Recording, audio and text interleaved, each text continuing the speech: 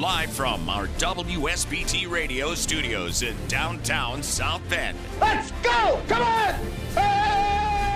Welcome to Budweiser's Weekday Sportsbeat. Wow, don't blink. A lot of major intestinal fortitude going on here. On your home for Notre Dame football. Knocked down by Wooden. The game is over. The Irish is upset Florida State. Notre Dame is number one. And Notre Dame basketball. Number one ranked UCLA Bruins have been upset by the Irish of Notre Dame. Good! Enrique Ogunbowale wins the national championship for Notre Dame. Plus Fighting Irish hockey. They score! Jake Evans scores! Notre Dame 3.7 seconds away from a spot in the national championship game. The NFL and Major League Baseball. Oh my gracious! How about that? Sports Radio 960 WSBT. WSBTradio.com. The free WSBT radio app. Big time onions!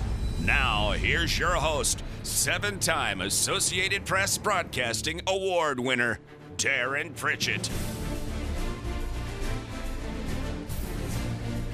Well, good evening, everyone. Welcome to Budweiser's Weekday Sports Beat on this sunny Tuesday, February the 28th of 2023. We are broadcasting live on 960 AM WSBT, streaming live at WSBTradio.com and the WSBT radio app.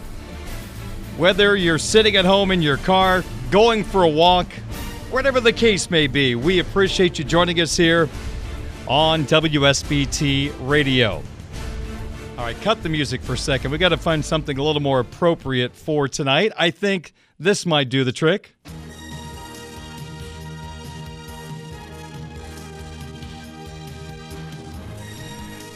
Ah, yes. The start of Hoosier Hysteria is tonight across the state of Indiana. Coaches and players have put in a lot of work to get to this point, and now here we are. The postseason has arrived. Everybody dreaming big of that long run in the state tournament. For some teams, winning a state championship is the ultimate goal. Other programs looking to win a sectional championship. Whatever the case may be, it all starts tonight with first round action. Coming up on the program at 5:30, the voices of the LaPorte Sectional and Mishawaka Cavemen basketball, Brian Miller and Ron Hecklinski, will join me live from LaPorte High School, side of the 4A Sectional, featuring LaPorte, Michigan City, Riley, Adams, Plymouth, and Mishawaka. Also later on in the program, I will make my sectional picks in 3A and 4A. Got my picks for tonight ready to go. I'm looking to go undefeated. Let's be brash right off the bat. Also coming up on the program this evening, things change quickly in college football and in recruiting or the transfer portal. Someone we thought was coming to South Bend is not coming to South Bend. We'll explain coming up in a little bit. Also, more on Notre Dame football recruiting with Mike Singer, the Notre Dame football recruiting insider, Blue and Gold Illustrated, blueandgold.com. He'll join us right around 6:15. The Indiana Ball Club taking on the Iowa Hawkeyes tonight in an interesting Big Ten showdown. How many times will Fran McCaffrey throw a fit tonight in the house that Bob Knight kind of built down in Bloomington? Blackhawk fans, wow, you knew this day was coming, but it appears Patrick Kane is heading to New York, to play for the Blue Shirts. We'll tell you about that coming up in a little bit here on Sports Radio 960 WSBT. Set up the picket fence and don't let the paint dry. Or don't get caught. I don't know, whatever that saying is. As a parent tonight of a player in a sectional game, it's been a hard day to focus. I've been lousy in everything I've done today. So I'll probably follow that up and be lousy on this program, so bear with me for this edition of Budweiser's Weekday Sportsbeat here on Sports Radio 960 WSBT. Let's get the program started with our hat trick of opening topics. And away we go. We start with Notre Dame football news. Yesterday, we told you about a story that Blue and Gold Illustrated had in regard to Maryland offensive guard Miles Lunsford. He was coming to South Bend to visit Notre Dame. He had went into the transfer portal 10 days ago. Looked like there was mutual interest. We have a news story for you today. Lunsford is not coming. And according to our friends at Blue and Gold Illustrated, it sounds like the two sides are going their separate ways. We'll have more on this with Mike Singer from Blue and Gold Illustrated in the 6 o'clock hour. But Lunsford, an experienced interior offensive lineman, started 23 games for the Maryland Terrapins at left guard. And in 11 games last year, he did not allow a sack. So Lunsford no longer coming, according to Blue and Gold Illustrated.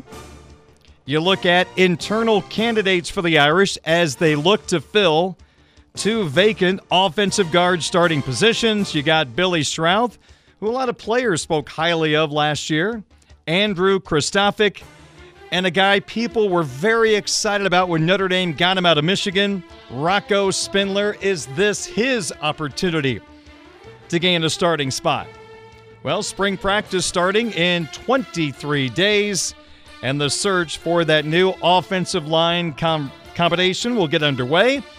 And apparently, Joe Rudolph will be the offensive line coach in charge of putting that group together.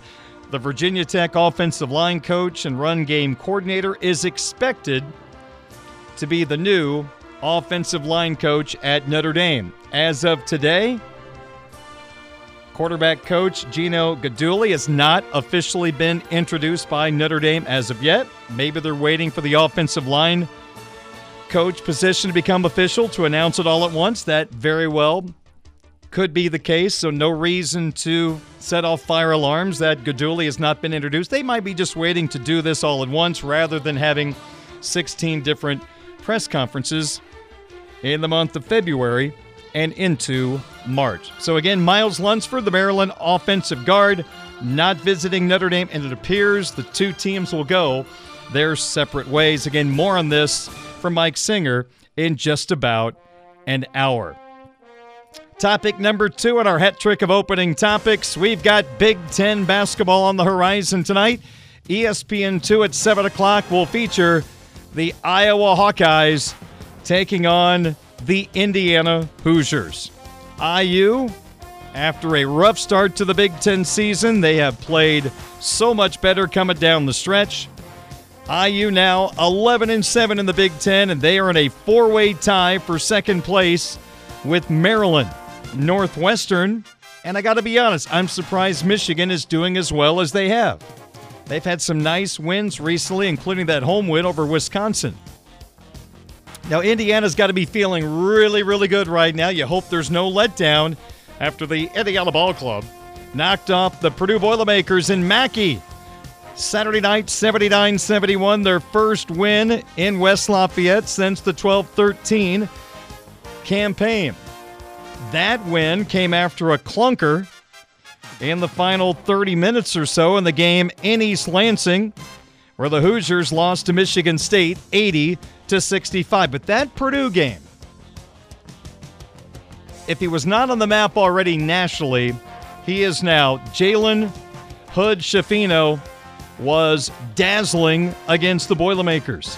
While Trace Jackson Davis was having trouble scoring, he was in foul trouble, Schifino picked up the slack and then some, putting up a 35-burger against the Boilers.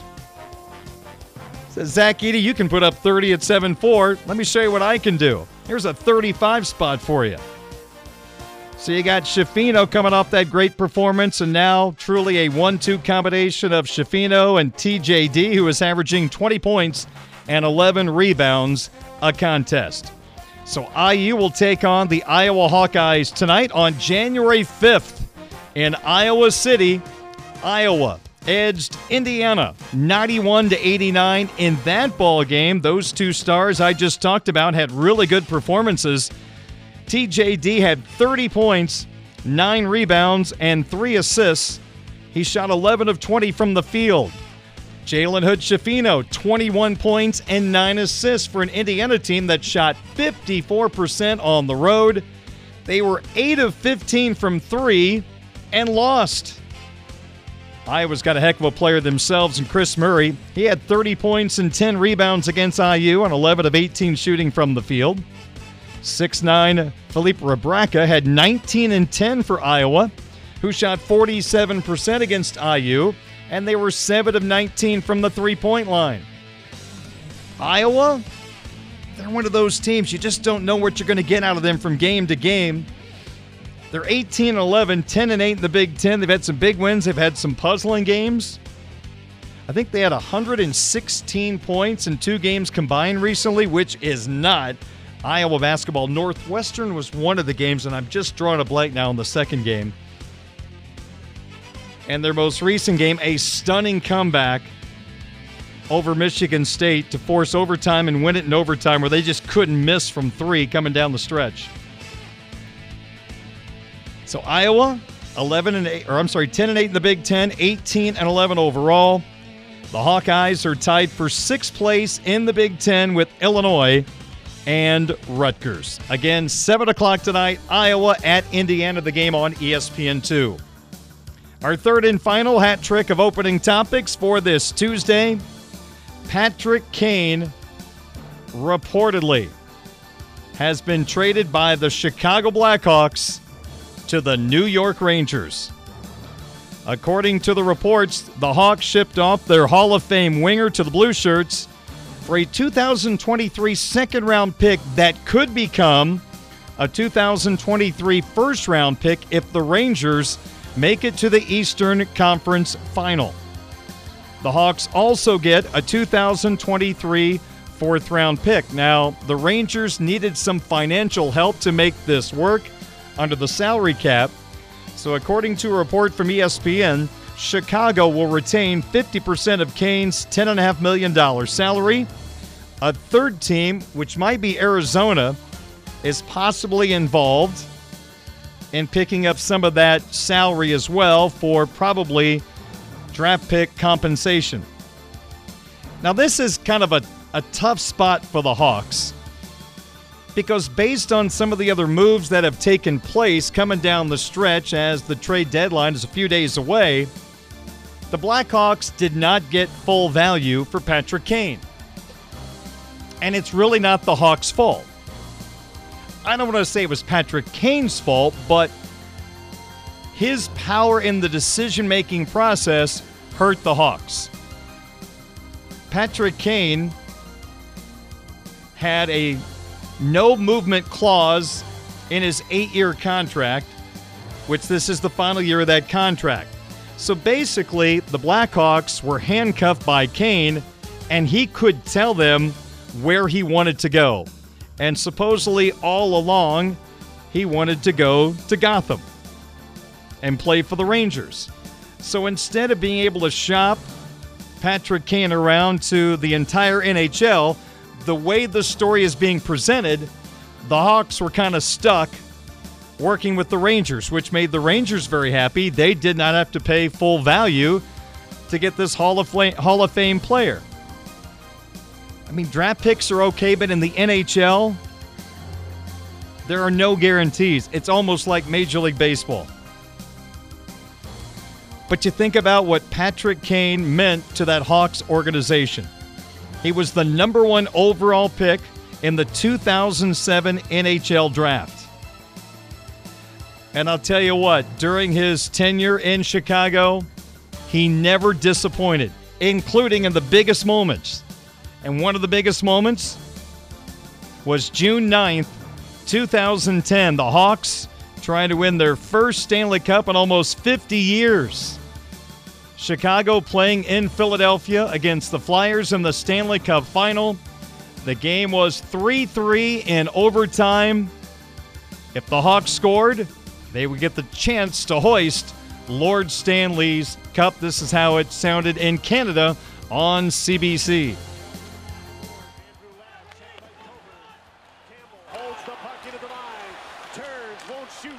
Kane, watched by Kimmo Timonen, to the net.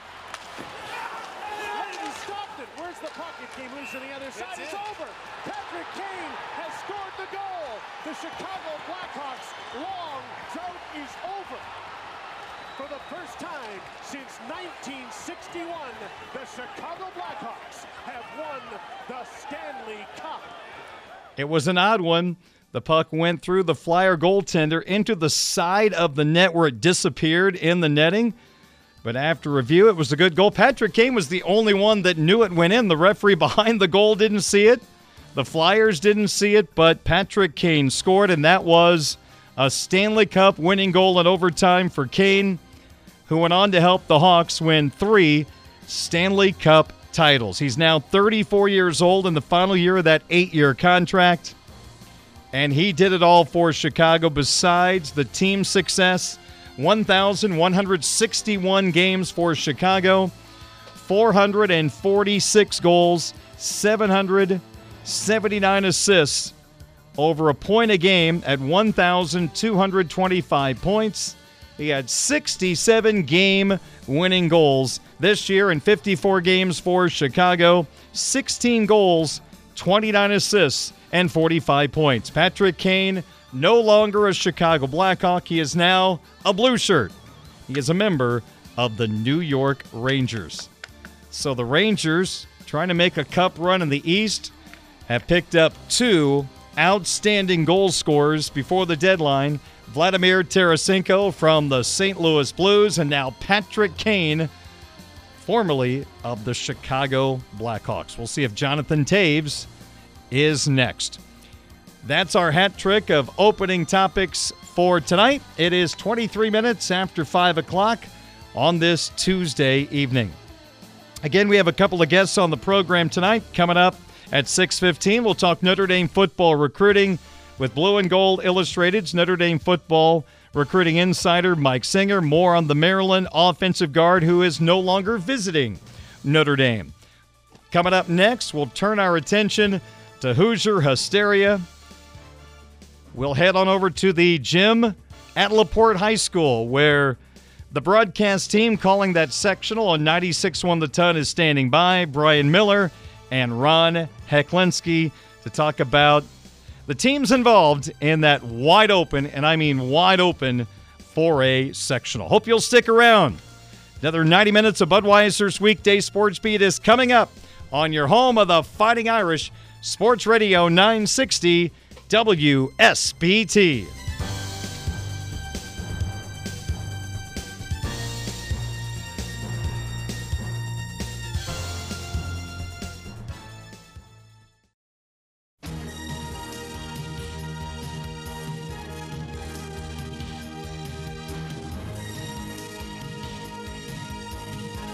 It is 29 minutes after 5 o'clock. Budweiser's Weekday Sports Beat continues on WSBT Radio.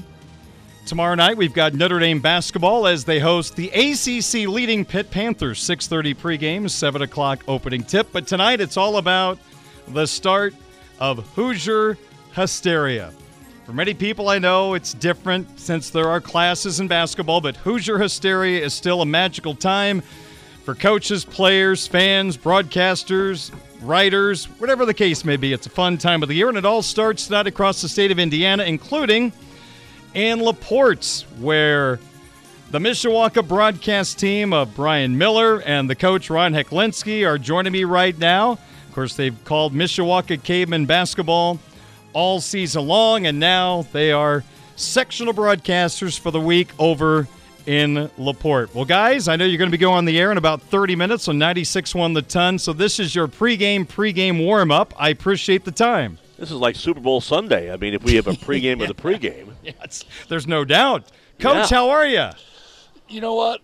I'm hearing that music in the background. I got some Hoosier stuff going through me, and I couldn't be better, man. This LaPorte gym looks great. Got all the orange in here. and I see Michigan City coming in. I see Adams coming in. I know the feelings that both of those coaches have. I know the feelings that both of those teams have, and you're exactly right. I mean, it's a wonderful time of the year. It's exciting, and there's no snow, right? So right on, man. Love that. Love that. Hey, let me ask you guys both this opening question. Brian, I'll start with you, and heck, you can go second here. It just feels like this is as wide open of a sectional as we have in the area. You look elsewhere, Penn, Marion, Northwood are very, very heavy favorites. But over in LaPorte, I think there are maybe 3 or 4 teams that might be a tad bit ahead of a couple of the other teams, but I think if we played this sectional 5 times, we might have a winner different 3 or 4 times. Brian, what do you think? You know, I think that is a great analogy for the simple fact you have 4 of the 6 teams who have winning records, and not just by a game or two. You've got LaPorte and Mishawaka both standing at 17-6. They're paired on opposite sides of the bracket. Wow, how did that work out? Michigan City's 16-6. They're taking on the defending sectional champion South Bend John Adams, who comes in at 8-13. But with Coach Chad Johnston back into the mix and playing a little better basketball, certainly they're a team to be reckoned with. And don't look now, but South Bend, Riley, and Plymouth, the only other teams I did not mention, Riley and Plymouth might be playing their best basketball of the season coming here. So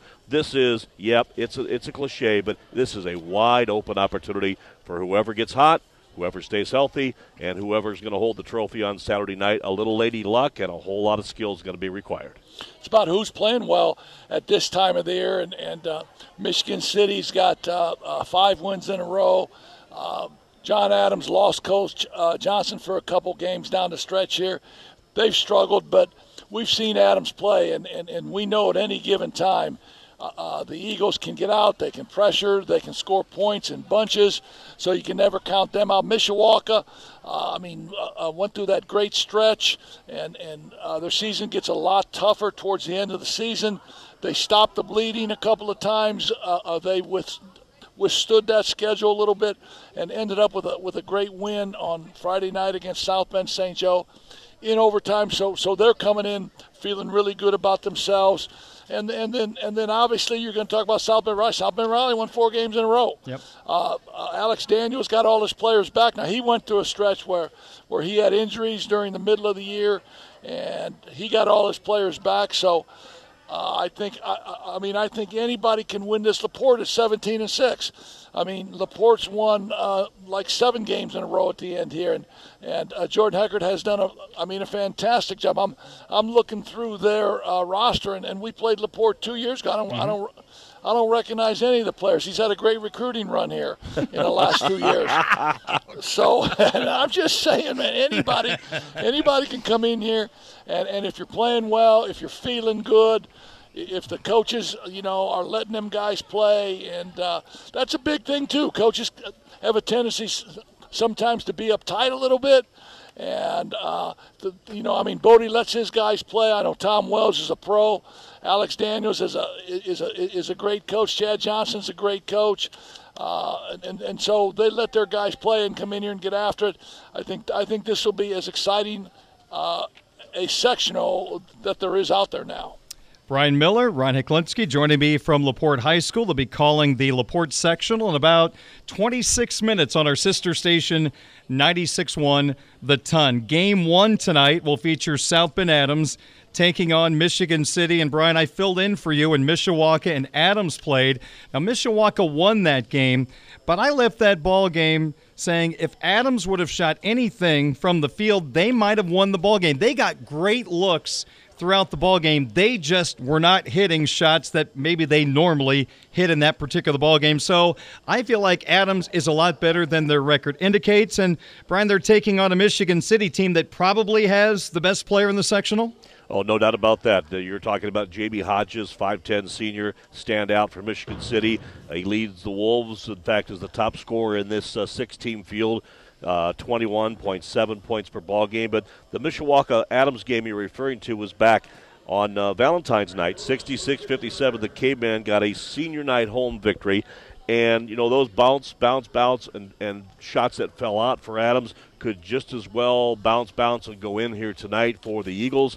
I know, talking to Bodie Bender earlier today when we recorded our pregame show for tonight's broadcast, he talked about the tighter rims here at Slicer Gym. So that'll be interesting to see if that plays any role in a friendly bounce or not so friendly bounce for either of the schools here. But, Adams is still the defending champion. And, sure, they have a lot of kids that, graduated, and certainly Tommy Snyder, who was a standout for Adams last year, playing right now at Holy Cross. There is just so much that can happen in that experience from last year. The Eagles with Britton Van, who averages 19 points a game, he could take over a game. Has been the true leader of this Eagle club this year. So I'm not counting Adams out, and they've had a little luck recently and a little run over Tom Wells' Wolves ball club. So right now Adams is the champion until you knock him off. And Heck, what do you think about Hodges? When you're an opposing coach, what do you have to deal with when you face him? And I know you coached against him last year in the sectional. Yeah, he's a different cat, man. He's quick, and so you got to, watch his quickness. You got to watch him getting into the paint. And if you back off of him too much, if you gap him too much, he's going to rise up and maybe take a 30-footer, and you're going to say, great, he's taking a 30-footer. He's going to knock that 30-footer in, man. He can go for 40 points any night. He's got some guys that can clean up the glass for him. And as we all know, Tom Wells is a great coach. Tom Wells has been around for a long, long time, about 34, 35 years. And this is home to Tom Wells. Tom Wells was at LaPorte for 100 years. 15, not 100, 15. And it's a great deal. It's a great deal for him being in Michigan City, where he's got just a ton of athletic guys. And when you look at Adams now, it's an emotional thing for Adams to get Coach Johnson back. And don't think that they're not playing that up a little bit. We got our guy back. We got our coach. This is the guy that can do it for us, and he's our leader. So that's a little emotional thing on John Adams' side also. Brian Miller, Ron Hecklinski over in LaPorte talking Hoosier hysteria here on WSBT Radio. Brian, we move to game number 2.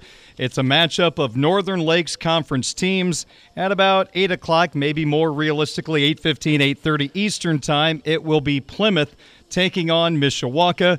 Let's start with this. You two had the call of the Plymouth-Mishawaka game earlier this season, a game that Mishawaka won, but I found it to be a strange ball game. They were up 16-2 after the first quarter. Momentum shifted in the second quarter when Mishawaka's second unit came in, and I didn't feel like, guys, the starters ever got that momentum back, and it was kind of a grind-out victory for Bodie Bender's team. No, it was a grind out. There's no doubt about that. Yeah, that 16-2 lead evaporated down to just a 5-point cushion at half, 27-22 for visiting Mishawaka. But there's a key word, visiting Mishawaka.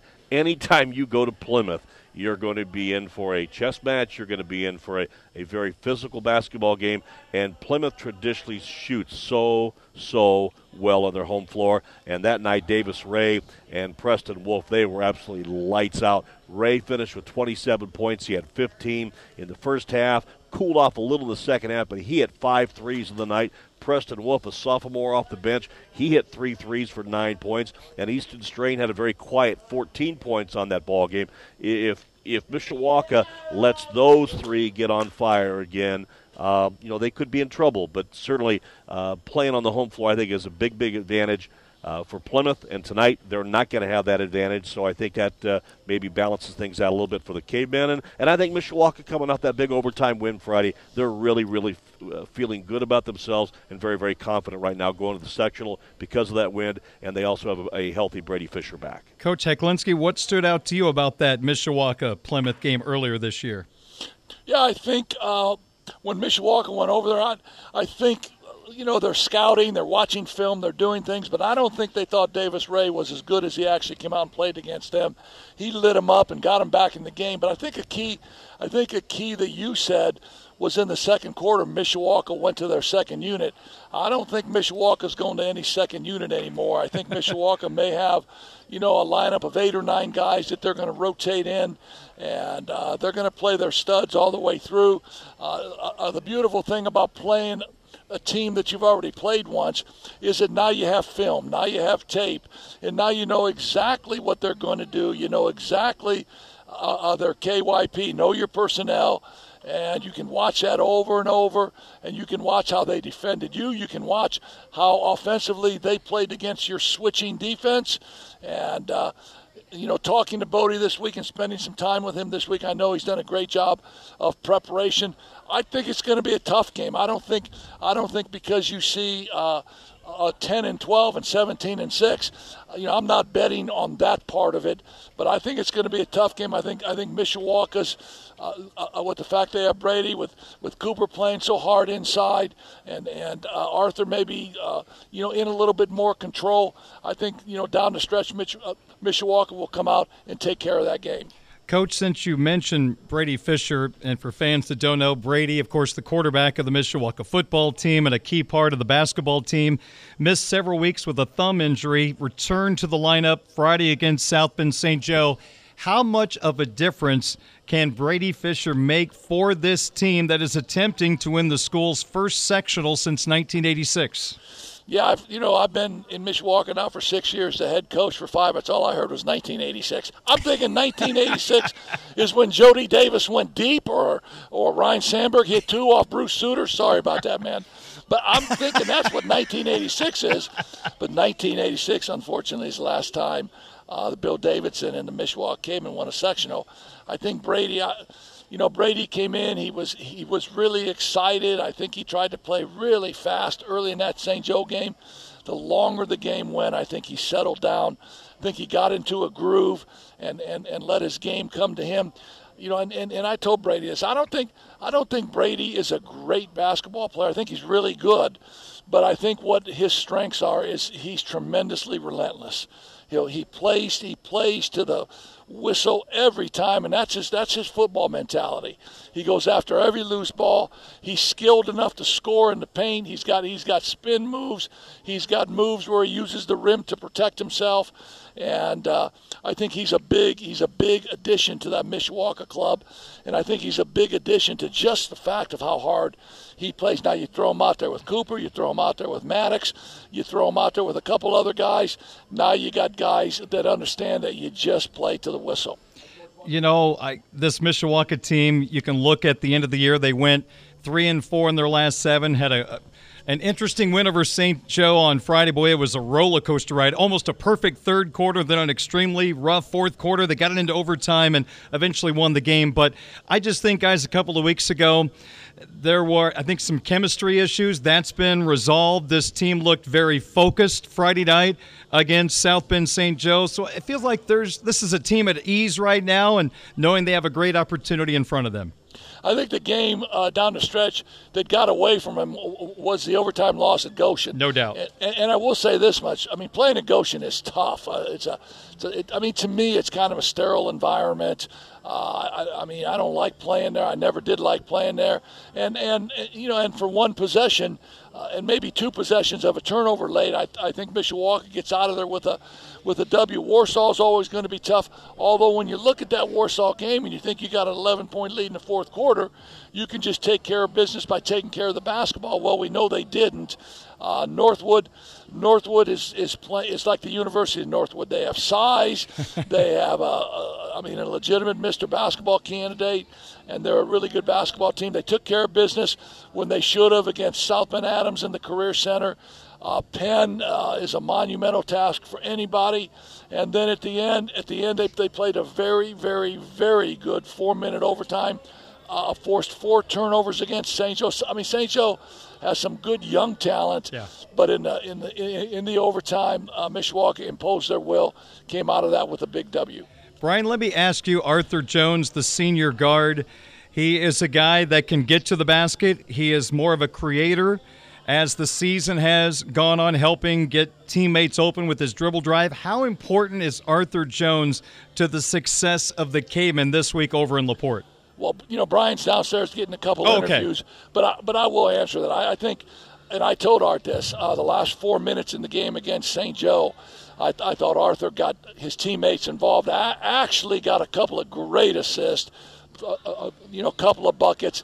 And when Arthur when Arthur has this great understanding that it's not about him, it's about his team, I think he can be as good a player as there is in Northern Indiana. And I'm thinking that he'll get that message and play really, really well down here or up here in LaPorte now this week.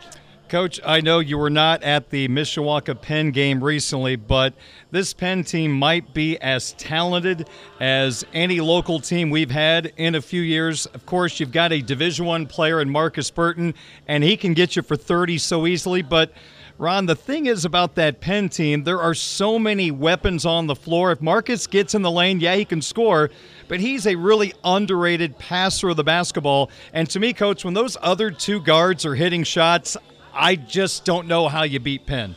Well, it's a tough preparation when you go in there, because you can say, I'm going to take the lane away from Marcus and I'm going to sag and I'm going to make Marcus kick it out. But what you got to understand is he's kicking it out to Smith and Garwood, and those guys are great shooters. Smith has got like 940 points for his career, so he's closing in on 1,000 points. And so if you say I'm going to let Marcus get his, I'm going to try and defend him, but if Marcus gets his, I'm okay with that. With Marcus getting his means he may go for 40. And it's just a tough preparation. They have the two 6'8" guys inside that can rebound and chase balls down.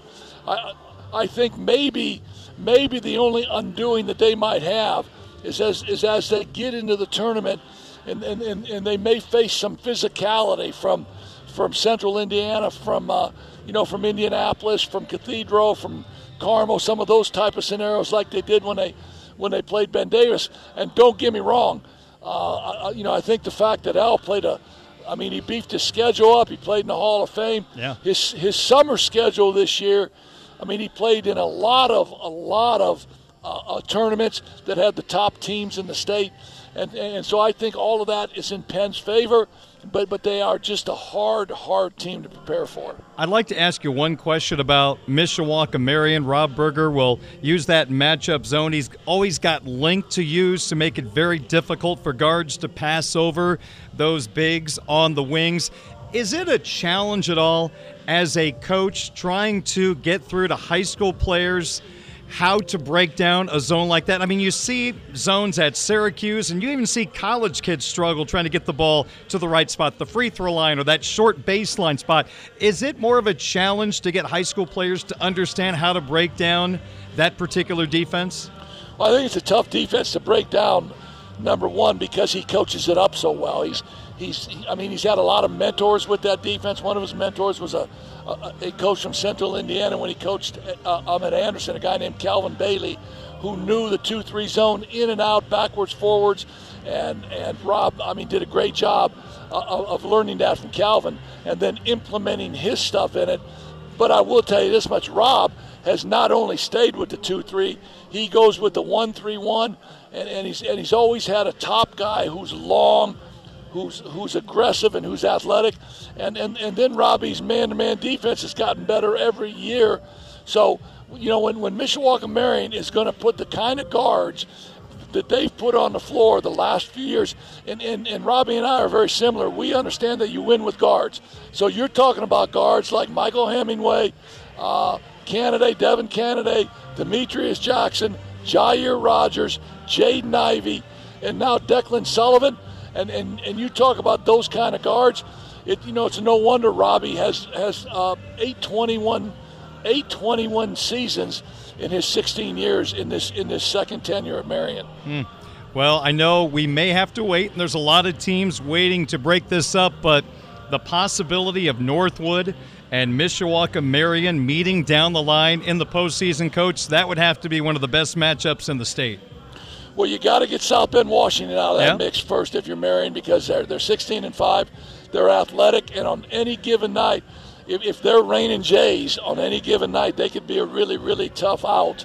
And once Marion takes care of them, then you're 100% right. That Northwood Marion tilt will be an outstanding game. Of course, we all know Northwood's got the length. They got guys that can rain threes from deep. Cade Brenner is a Mr. Basketball candidate. However, if Marcus Burton does not get Mr. Basketball, there needs to be a full-scale investigation. No doubt. Hey, one more for you, Coach, before we let you go. I grew up in Illinois. We have March Madness there, and Illinois went to a shot clock this year in high school basketball. What is your opinion on that coming to Indiana? So I would love a shot clock. And you're talking about me now. When I was at Anderson, one of the things that we did really, really well, because we had great guards, is whenever we had a lead, we ran a four corners offense. And if teams wouldn't come out on us, we would be very, very content. But now I just see these players being so athletic in the fact that they can get a shot almost within 15 seconds. You put a 35-second shot clock on them, they got to run offense, they got to get shots, they got to push the ball a little bit, and I think that's what fans want to see. I would be really 100% in favor of a shot clock. Coach, have a great call tonight. You and Brian over at LaPorte. Again, you can hear the LaPorte Sectional on our sister station, 96.1 The Ton. Their pregame will get started in about 10 minutes. Coach, I'll see you over there in a little bit. Have a great call tonight. Hey, enjoy your time with Wilson Contreras, man. I'll talk to you later. Thank you, Coach. That is Ron Hecklinski. Brian Miller also involved in the conversation earlier.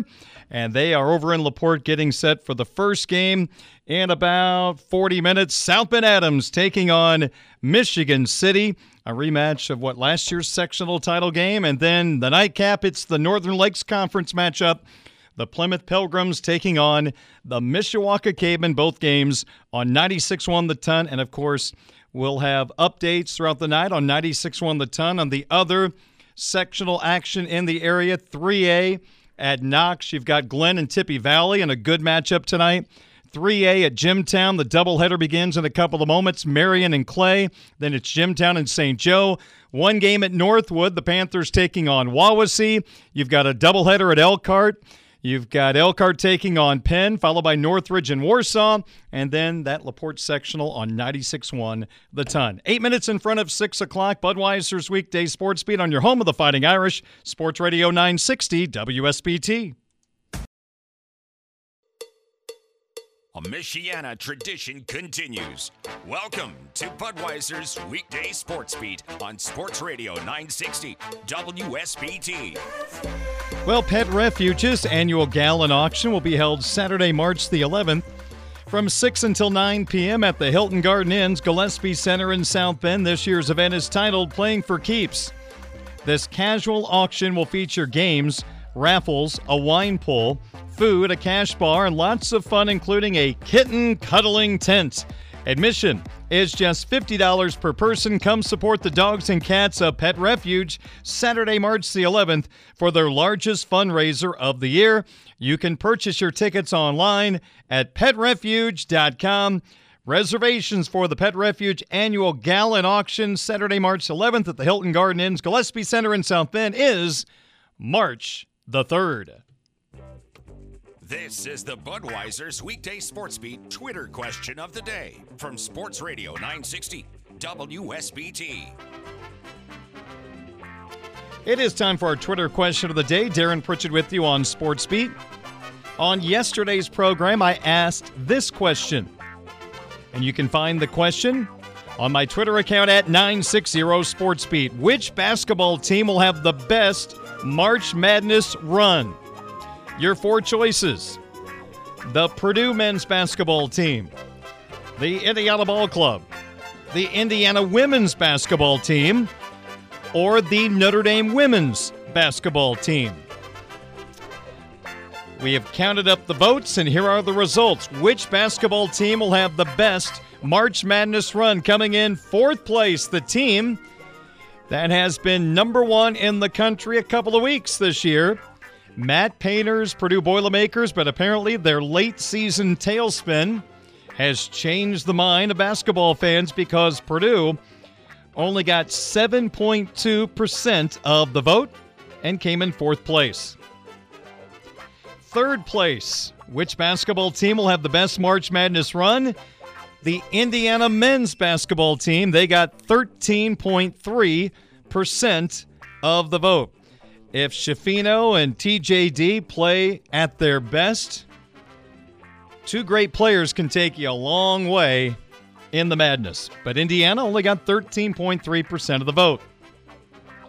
Second place in the voting for which basketball team will have the best March Madness run, the ACC champion Notre Dame women's basketball team. They got 32.5% of the vote. If Olivia Miles is healthy, except for the knee injury, of course, over the weekend, maybe they get more votes. And I guess the update is nothing to announce as of yet by Niele Ivey. She's preparing to have Olivia, not having Olivia in the ACC tournament. They play for the first time of the ACC tournament Friday at 2 o'clock in the quarterfinals. But still a lot of respect for the Irish women. Despite the injury to Miles, they got 32.5% of the vote. But winning the vote, which basketball team will have the best March Madness run? The Indiana women's basketball team. Number 2 in the country, trying to make the Final Four for the first time in program history. Man, this team is so technically sound, moving the basketball. A lot of fun to watch the Hoosiers play, and the Indiana women won the voting. They'll have the best March Madness run. In your opinion, they got almost half the votes at 47%. Now to today's question. After all the changes, is the Notre Dame football coaching staff fill in the blank? Choice number 1, as good as before. Choice number 2, the same. Choice number 3, it is weaker than before. And choice number 4, wait and see.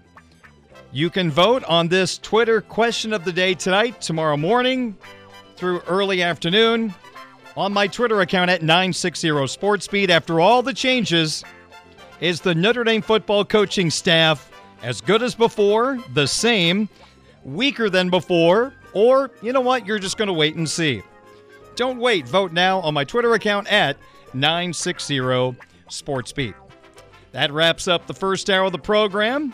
Coming up next, we'll recap some of the top stories of the day.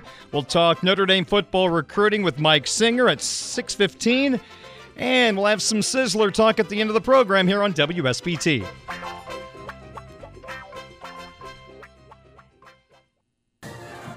Budweiser's Weekday Sports Beat on Sports Radio 960 WSBT. Wesley, off-balance shot, no good. Atkinson, put back, it's good. That's it. Happy St. Patrick's Day. Notre Dame in double overtime. Here's your host, Darren Pritchett. It is 6:13 at WSBT. Sorry, Coach, didn't mean to talk over you there. Well, Coach Bray, for 23 years, has led this Notre Dame basketball program. His final home game as the head coach of the Irish is tomorrow night against Pittsburgh, 7 o'clock tip here on WSBT Radio. And one final time from Purcell Pavilion, Mike Bray met the media this afternoon, and maybe the audio soundbite of the year has already occurred on February the 28th. Mike Bray talking to the local media today about the matchup and what he's going to do after the ball game against Pittsburgh tomorrow night. Give a listen. I'm very proud of this guy. I have never stepped foot in the linebacker in 23 years. I know you don't believe that. I've never been in it, but I'm going in tomorrow night. It became a thing, like, you know, obviously it's not my crowd probably, even though they say the burgers are good for lunch. Somebody told me that. Anyway, I've never really gone in there. And then it was like, nah, I'm not going in there. It's a merit badge. I've never been in the linebacker. And people from out of town go, yeah, man, you know, we're coming to go to the backers. I've never been there. But I'm going tomorrow. And we're closing that sucker. There ain't no curfew tomorrow.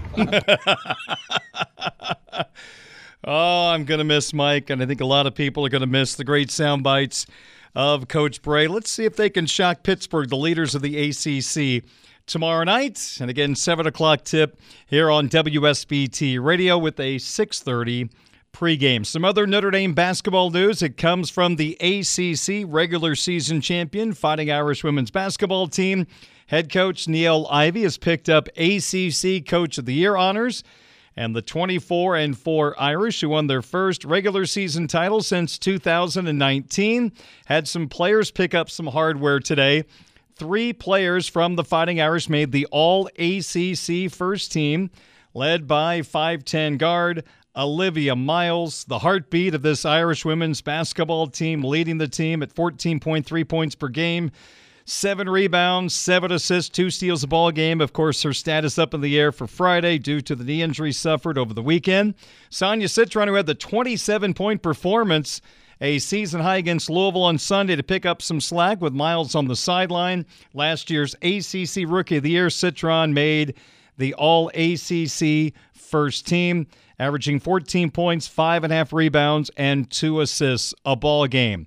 And the third member of the Irish on the All-ACC first team is Maddie Westfeld, who does a little bit of everything for this team. She's got 999 career points. This year averaging 10 points and 7 rebounds a ball game. And a fourth Notre Dame player picked up an honor today, K.G. Bransford, All-ACC freshman team. A lot to talk about with Notre Dame football, recruiting, the transfer portal. We'll do that with Mike Singer from Blue and Gold Illustrated coming up next on your home of the Fighting Irish, Sports Radio 960 WSBT. Budweiser's weekday sports beat continues on Sports Radio 960 WSBT, WSBTradio.com, the WSBT radio app, and on Twitch. As Darren Pritchett talks Notre Dame football recruiting with Blue and Gold Illustrated insider Mike Singer. Budweiser's weekday sports beat continues. I'm Darren Pritchett, Mike Singer alongside, and also this conversation is available on the Blue and Gold Illustrated YouTube channel. We broadcast this on the final day of February. Tomorrow we get into March, which means spring practice is just about 3 weeks away, and the coaching staff is slowly but surely coming together. And Mike, it sounds like that Joe Rudolph, a veteran offensive line coach who did some great things in the Big Ten, is lined up to be the new offensive line coach of the Fighting Irish. Some early impressions on what you've learned about Joe Rudolph? Yeah, I'll have a story about this coming at Blue and Gold in the coming days about a recruiting outlook, kind of just what people that I'm talking to generally think about him. But the consensus is just, I think the word's solid. Like, I don't think it was a swing and a miss. I don't know if it was a home run. I think it was a solid double or a triple. If you thought Andy Heck was going to come to Notre Dame, that was probably wishful thinking. Or, if Chris Watt was the other end of the spectrum, Watt probably a little too soon for him to become, offensive line coach at Notre Dame. I think Joe Rudolph is a good, happy medium, probably trending closer to, the high end of the spectrum of what Notre Dame could get here. You mentioned veteran. I think that's an important thing. He's got play caller experience. I'm pretty sure he played at Wisconsin and coached there for a while. So that ground and pound approach is going to be important to Notre Dame. He's obviously coached some really good offensive line groups at Wisconsin, and he takes over a terrific group at Notre Dame. So and in terms of him as a recruiter, again, I'll touch more on that in my article at Blue and Gold this week, but the consensus is just a good, solid dude, like just a very consistent person, someone who's consistent on the recruiting trail, not going to break your door down in an annoying way, but, is not going to slack off on the trail. 50 years old, so he's not a spring chicken, but he's also, not inching to retirement. He's still a youthful spirit in that front. So I think this is a solid get for the Fighting Irish. Again, could they have done better? Sure. But from everything I gather, this is going to be a good get for Notre Dame. And it's not like, when in Brian Kelly era, when you have a guy like Jeff Quinn, like offensive line recruiting is really just on his shoulders. With Rudolph, it's not the case. Jared Parker, Chad Bowden, Marcus Freeman, more in the recruiting office. All these guys are going to be able to, help him out. So it's not just everything on his shoulders. So good hire for Notre Dame. Think it's a solid one and a good way to run up the coaching staff. I'm going to give my opinion on something, and I'd love for you to get your thoughts. I think there's a small group of the fan base that sees Marcus Freeman is bringing in a lot of people he knows to be a part of his coaching staff. And I don't see the big deal right now. And here's my thinking. He is a second-year head coach, Mike, and he is someone that needs people that he trusts around him to be a part of the building of the Notre Dame that he wants. Now, 5-6 years down the line, if he wants to branch out and bring in some new ideas to kind of rethink the program or a side of the football like Brian Kelly did. He went away from Mike Denbrock and brought in someone from the outside to call some plays. So I guess my thinking is I think he needs people that he trusts and he knows what they're all about right now. And down the line, if he needs to tweak something, go outside the family, he can do that. Yeah, and this was an outside the family hire. Now, I know that I think small connection from like 04 to 06, yep. Right? Rudolph was a GA at Ohio State, and Freeman, played there. I want to say around, I think 06 might have been Freeman's freshman, or 05 might have been Freeman's freshman season. I can't around that time. Still a little bit, but that's more of a, hey, do you remember nearly 20 years ago that we? So I don't know if they're drinking buddies or anything, but yeah, I mean, there's got to be a healthy combo of going outside your coaching tree. And then, the guys, your foxhole guys, like a Jared Parker, like a Gino Guidugli, but guys like Joe Rudolph, Chancey Stuckey, Dylan McCullough, Al Golden, those are outside that Luke Fickell tree, if you want to call it that. So, yeah, I think it's a good, healthy combo of the staff, guys he's very comfortable with. I think that's important for a young coach, especially to just, have that chemistry in the room because, if you're Marcus Freeman, what is he, 36, 37 years old, 36, I want to say, and you have all these big egos, guys that you don't really know how to control, that can get out of hand pretty quickly. So, again, I think that blend is pretty important. Mike Singer, Notre Dame football recruiting insider, Blue and Gold Illustrated, blueandgold.com, is my guest. Not only is he the recruiting insider, but little do you know that he's also in charge of following the transfer portal and grad transfers. He does it all for Blue and Gold Illustrated. And earlier this week, Mike, there was a bit of news that a Maryland offensive guard, Mason Lunsford, was going to be visiting this week. And in fact, he put out that on social media himself. It sounds like as we record this on Tuesday, things have changed a little bit. I mean, it's what an offseason it's been. This is just kind of like a low-end news. Like, oh, yeah, offensive line transfer guy coming in. Oh, less than 24 hours later, the news is canceled. Like, that just kind of goes to show how quickly things can change. And we've certainly seen that this offseason. But, yeah, I got a source reached out to me this morning, was told, yeah, Lunsford's not coming on campus. So, and I know next weekend he was supposed to go to Arkansas, and, he's had another visit he was going to do after that. So, why this got canceled, it just did. It just did there. And the visit's off.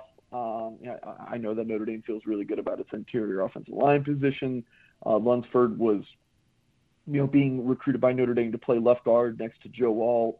I think there was an exciting proposition there, but from my understanding, it was Notre Dame's more on Notre Dame's end, to cancel the visit, and the Irish are moving forward with its offensive linemen by all accounts, and it's a pretty strong interior offensive line. You got Blake Fisher and Joe Alt, of course, on your bookends, but Andrew Gustafson's played a lot of football.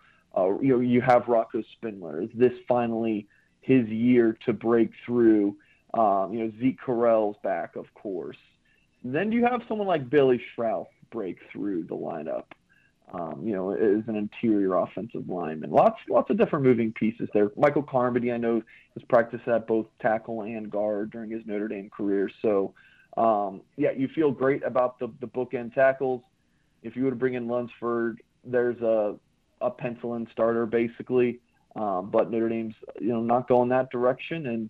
And, again, they got Kristofic, Correll, Spindler, Schrauth, just a few of the names to battle for some of those spots.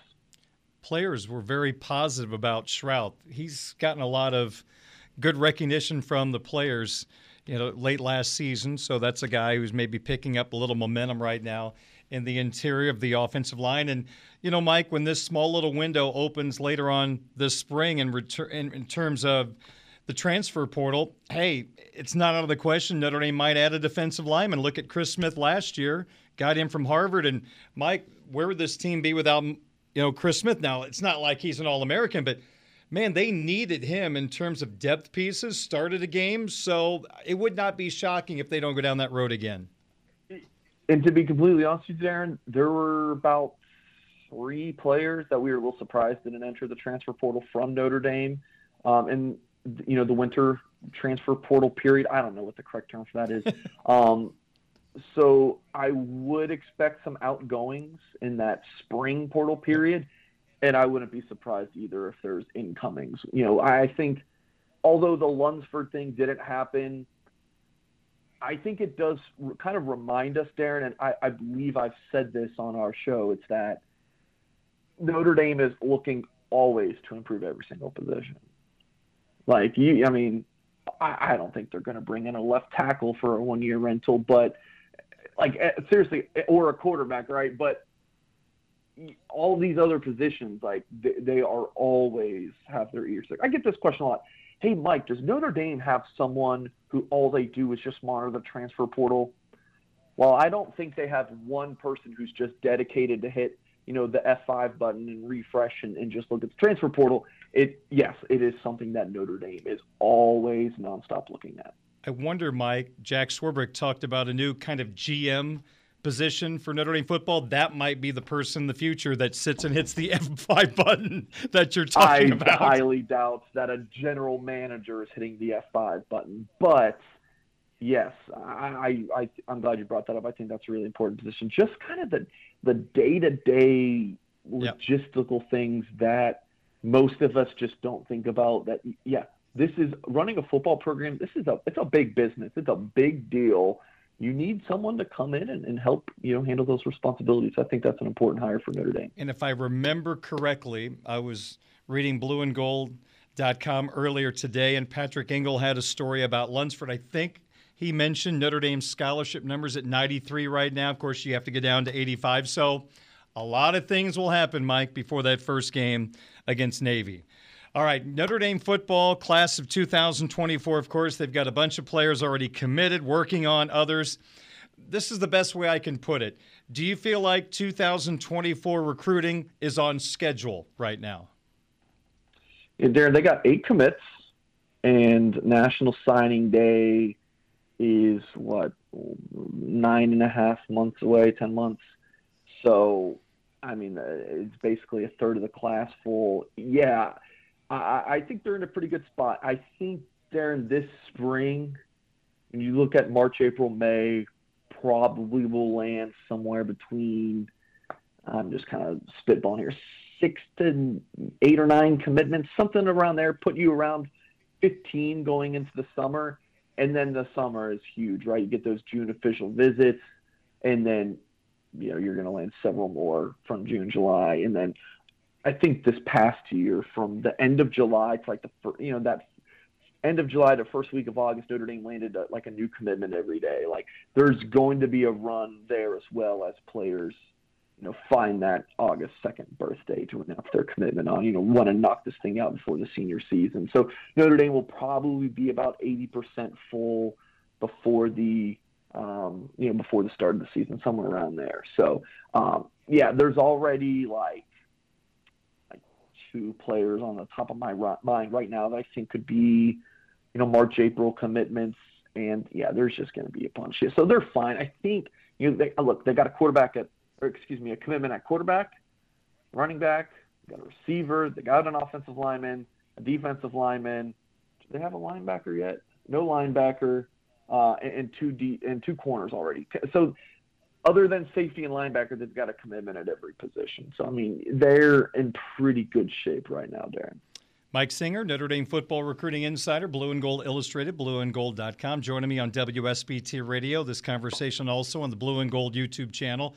So I recently had a conversation with someone involved with a Division I program, a non-Power 5 Division I program, and we just got into a conversation about NILs. Now, NILs are not supposed to be a part of the recruiting process, but I think none of us are dummies. We see stories across the country, money being guaranteed, blah, blah, blah, blah, blah. And just talking to that individual, they said even in the non-Power 5 conference level, there are recruits talking about NILs and seeing what's out there. I'm just curious, without any names, if it's even any names to talk about, when you talk to recruits, do you have many of them very upfront and say that they are looking for money right off the bat through the NIL process as they're going through the recruiting process? Yeah, I mean, you're going to have recruits on all ends of the spectrum. You're going to have it where this is just a business play, like college football is just to make money. And you're going to have the other end, more so your offensive line to be like, I don't care. I want to go play football. And for Notre Dame, you're going to be more on the more of that offensive line end, right? Like, I want to go play football and get a really good degree. And they're thinking the long game. I want to go somewhere that can help me set up for my future, right? That's the Notre Dame play where Notre Dame's not really playing this NIL game of guaranteeing players money. Like, look, if that happens, I hope I can tell you guys, but I would hope I'd be able to share that. But I'm completely honest, NIL's been around for a year and a half. I've heard little rumors here and there, but nothing really substantial that like Notre Dame's playing the NIL game with recruits. I mean, I've talked to Notre Dame sources and I've said, hey, like, I heard this. Is this true? I literally get laughed at there. They're like, man, yeah, Notre Dame not doing that. So, but to kind of answer your question, Darren, I would say, so I'm talking about both ends of the spectrum here. The middle, which is your most common, is pretty much like it's something to consider. Like, you have to. Like, it's something to listen to, but at the end of the day, speaking as a recruit, it's like, I got to play football. Like, I have to go to college. I got to get on the field. Like, I need to get, good grades and get a degree. Like, that's still the number one thing. So I think all the big stories out there, the Rashada kid, who was going to Arizona State or Florida and didn't get his money and he went to Arizona State. Like, I think people hear that story and they're like, that's college football recruiting. Like, that's like the 1% kind of thing. Like, that is very rare. Or the bulk of it is very much like, hey, I want to learn more about this, but it's not going to impact my decision. And, I do think Notre Dame, I said this before, I think NIL has been a bad thing for Notre Dame on the recruiting trail. I do think they've lost some recruits, maybe not just due to NIL, but I think it's been a factor. Sure.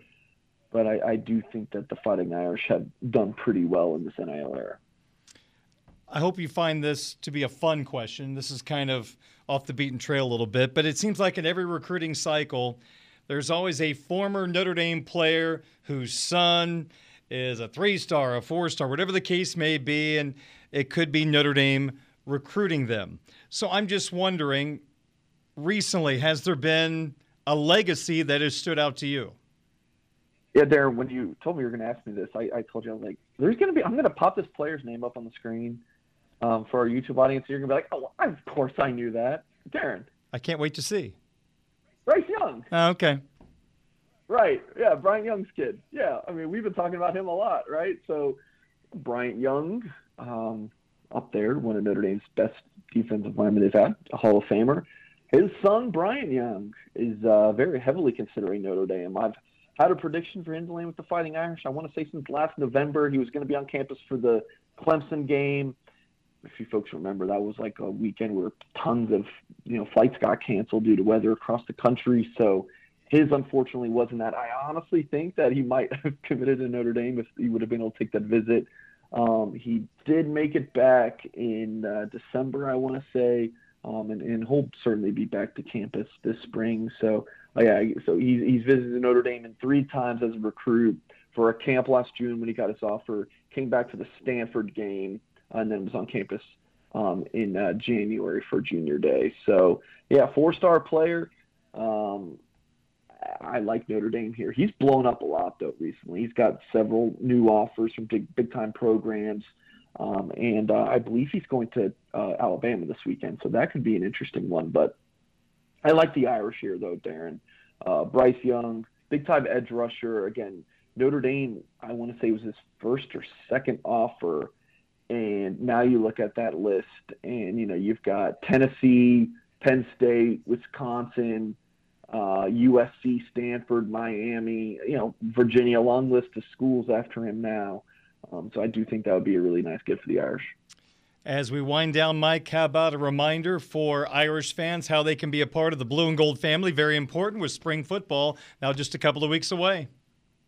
Super pumped about spring ball coming up, Darren, and I truly believe that Blue and Gold will be the place to go for spring ball. I mean, we'll have more boots on the ground than anyone. I mean, between Patrick Engel, Tyler Horka, Todd Burlage, and our new hire recently, Kyle Kelly, who helps me out on the recruiting beat, but is going to shoot a lot of good video for us and have some reports at Blue and Gold. So whether you're wanting those written articles for the instant reaction from practice, or all what Freeman and the players and coaches are saying, and or just like our YouTube coverage, like our post-practice reaction videos with exclusive B-roll. I shouldn't say exclusive because we're all shooting the same stuff, but like our very good B-roll video that we'll shoot. You can find that all on our Blue and Gold YouTube channel, so definitely the place to be. Give me a hat. I'll put it on, walk around. That'll be 6 boots on the ground. I'll just be a symbolic. I mean, I'm sure we can get you a Blue and Gold Founders Club hat, Darren. We can make that happen. All right, consider it. That's my NIL deal. I want a hat for the service, okay? All right, there you go. All right. All right. Mike, good to catch up with you this week as always. Thank you so much. We'll talk to you again next week. All right, sounds good. Thank you, Darren. That's Mike Singer, Notre Dame football recruiting insider, Blue and Gold Illustrated, blueandgold.com.